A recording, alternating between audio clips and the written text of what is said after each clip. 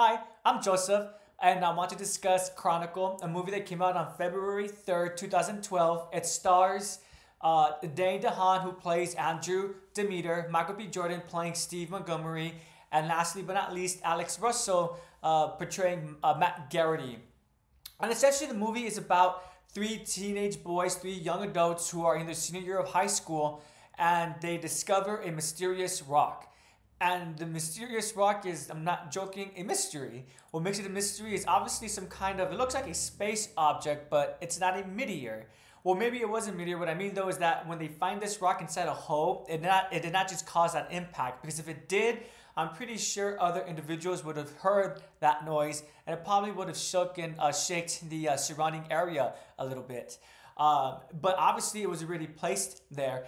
In addition to that, the hole leading to the rock was a little bit, it did look natural, but it wasn't too perfect, as in circular, but it was a little bit just leading straight to it, right? So this mysterious rock gives these three young individuals their power of telekinesis. And what's really cool about this movie is that when we think about telekinesis, we just think of levitating objects, but this movie really goes through with the definition of that word. So one of the characters does read that it means to levitate and move objects, but also to make things vibrate.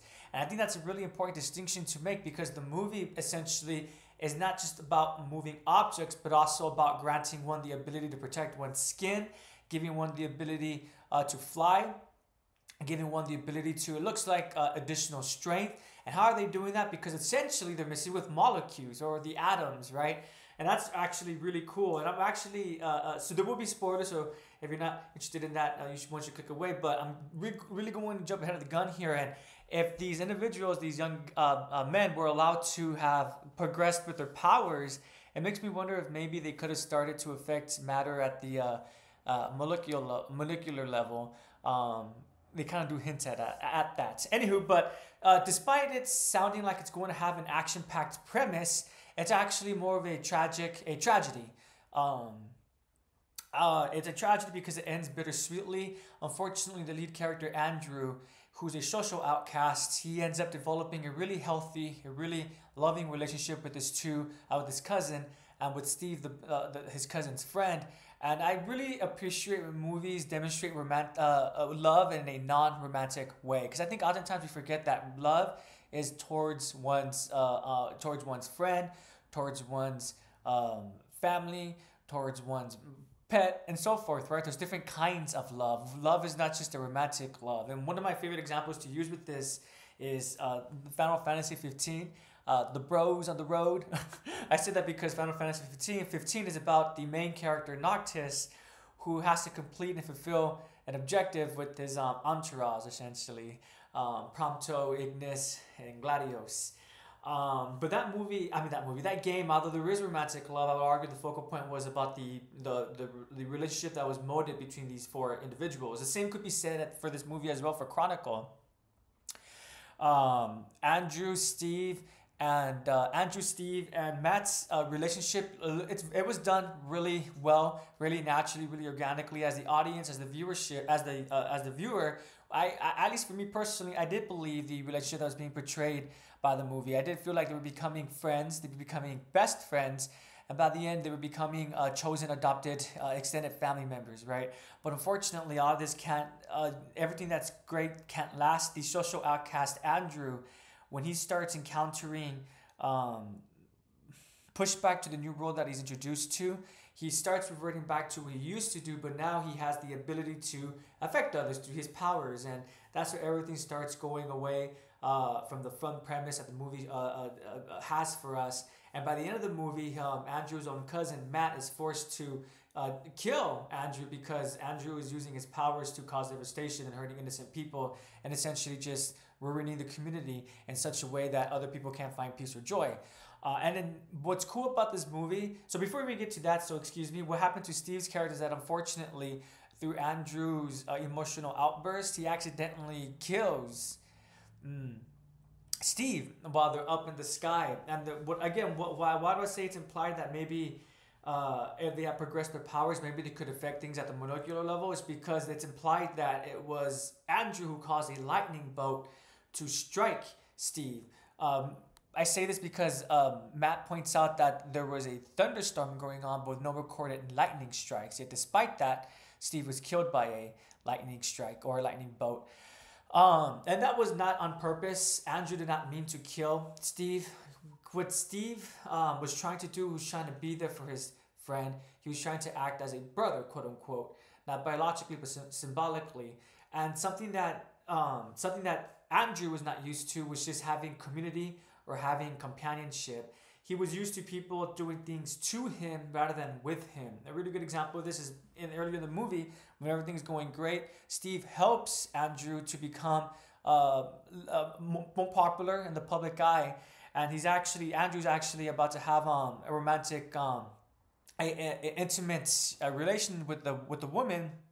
And all of a sudden, unfortunately, he's drank too much and he throws up on her. And Steve walks in, and although Steve is laughing, I'd argue he's not laughing at Andrew. He's laughing with Andrew at the situation that's occurring. And rightly so, Steve lets him know this is, I know it sucks. Pardon me, that was my cap. I dropped it on the floor. Steve rightfully explains, I know it sucks, but this is actually part of growing up. Right? This happens to the best of us. I believe that's what he states to Andrew. But unfortunately for Andrew, because he's not used to having a community, he believes that Steve is laughing at him rather than with him. And so because of this, Andrew starts going back behind his shell. You know what I'm talking about this movie, and I'm totally forgetting it. It's filmed from the perspective of the found film genre. And so this is a great segue. So all the movie, it is through the perspective of hand coders. Whatever, you guys know what I'm trying to say. Lapse of judgment. Hand coders. Is that what they're called? Hand coders? I feel no. Camcorders. Excuse me. But also the perspectives of cameras that's mounted on the walls as well, and cameras from the police cruisers and etc. and security cameras as well. And the movie does a great job of utilizing that, where it elevates it. I believe it's not just a found film footage genre. They utilize it as a tool to elevate the message that they're trying to spread. And what I mean by that is at the beginning of the movie, it just starts off from this perspective, right, the camcorder's perspective. But it's explained, Andrew explains to Steve that the reason why he does that is because he wants a barrier. Well, Steve asks, doesn't that create a barrier? And Andrew does agree. But he wants that barrier. Why? Because again, Andrew's not used to that sense of community. And it's only too recently that he starts developing relationships. But unfortunately, when everything starts falling apart, he wants to reinforce that barrier. And the movie does a great job of highlighting this through its cinematography.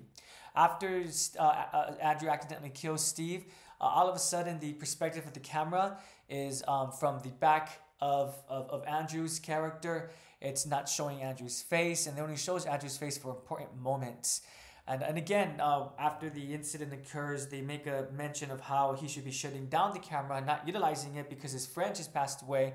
But Andrew's using it not because as a way to... it's his coping mechanism, essentially. He's going back and really reinforcing that barrier that he was setting up to the point where he was starting to become more public in the image, in the public sphere. Hopefully that makes sense. I think I could have done a better job of explaining that, but I was stumbling over my words a little bit. But hopefully when it's hearing that, there's so much to this movie. This is my third time watching it, and I did discover additional elements that I really appreciated. That one being one of them.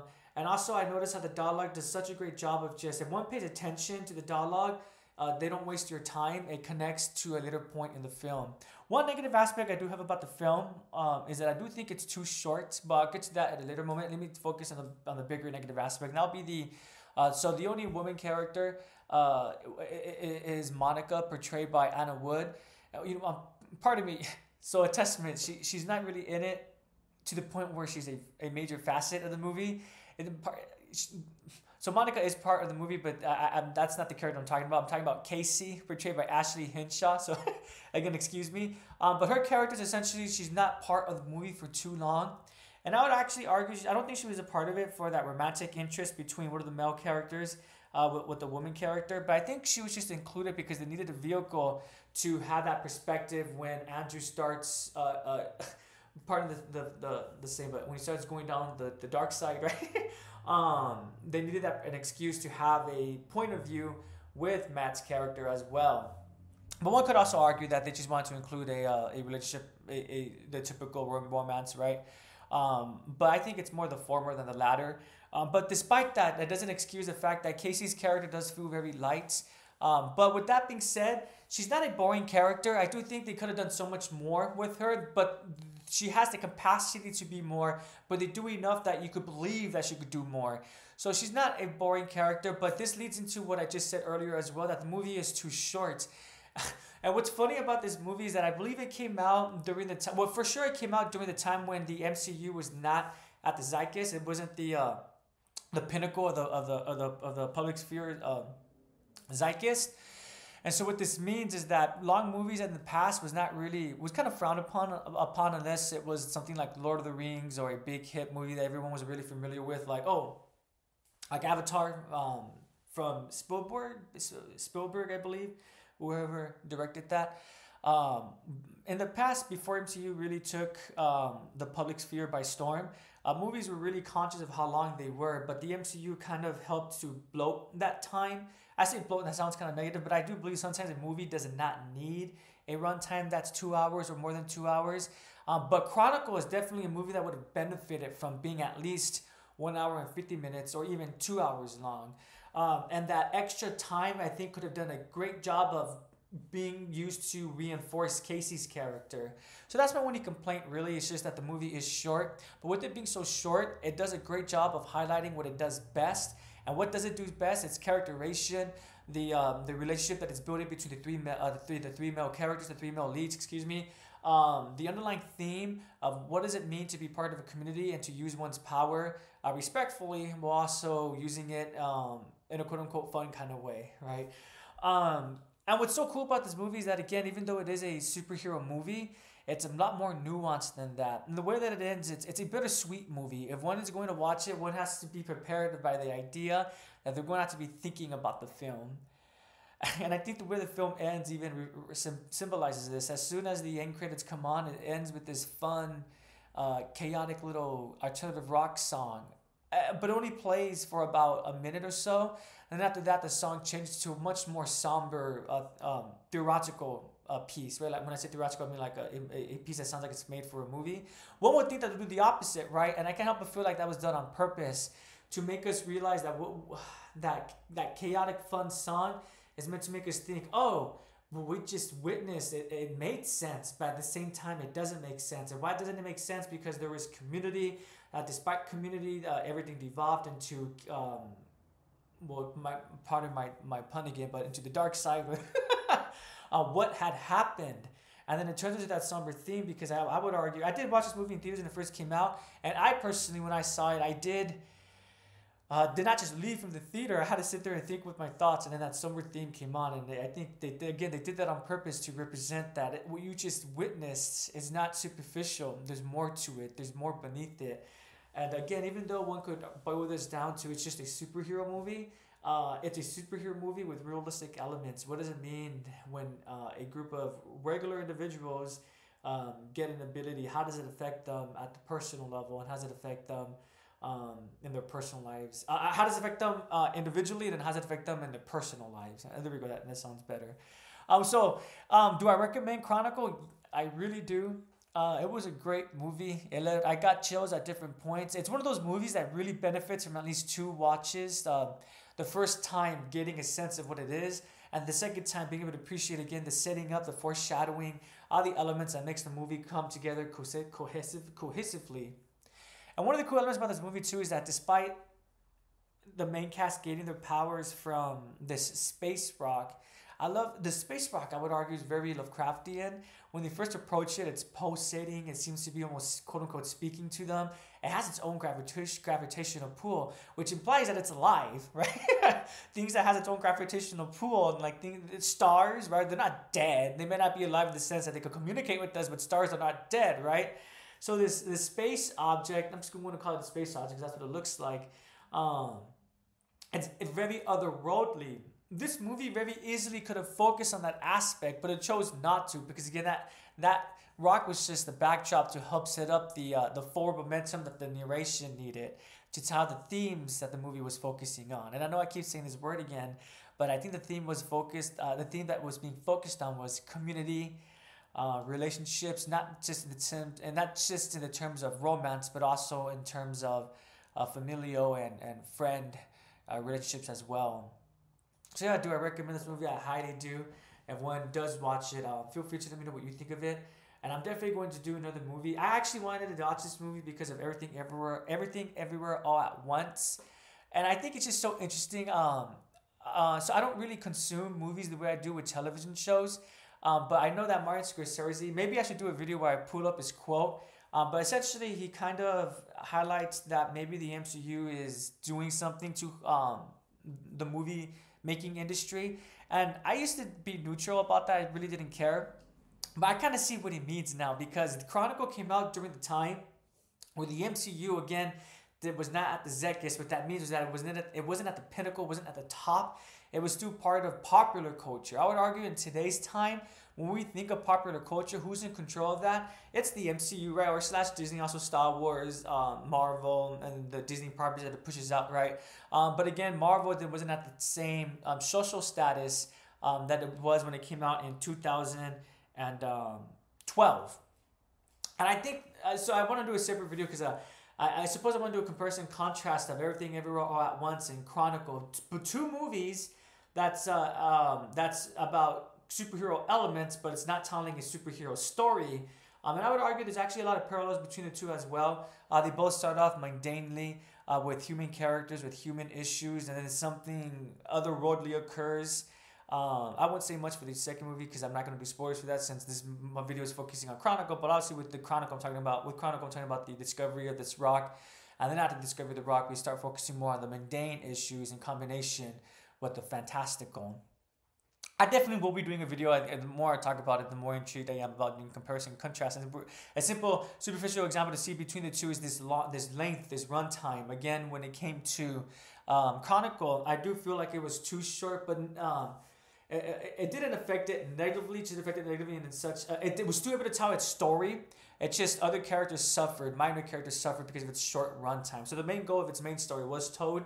But it wasn't fleshed out the way that it could have been, in my opinion, with the longer length time. While with Everything Everywhere All at Once, it was a longer length runtime. But I'd argue I don't think it needed to be 2 hours, and I think it's 2 hours and 20 minutes or something like that, for sure over 2 hours. But now I'm veering away from Chronicle, and I don't want to do that. So obviously, though, I do highly recommend it because this is a movie that really got me thinking. It was a movie that really made me reflect on my own relationships, not just with my friends, but also with my family as well. It made me think about the way that I'm acting, the choices that I make. Maybe I should keep in mind my own personal issues, but also the issues of other people, and then navigate between that path, right? But that doesn't mean that that doesn't excuse that I could be a jerk to other people, right? And same thing for the other individual. It's important to be understanding and patient with one another, right? It's a two-way street, or well, you guys know what I mean, right? So thank you so much for listening. If you did watch Chronicle, let me know. I highly do recommend it. It's a fantastic movie. Have a great day and take care.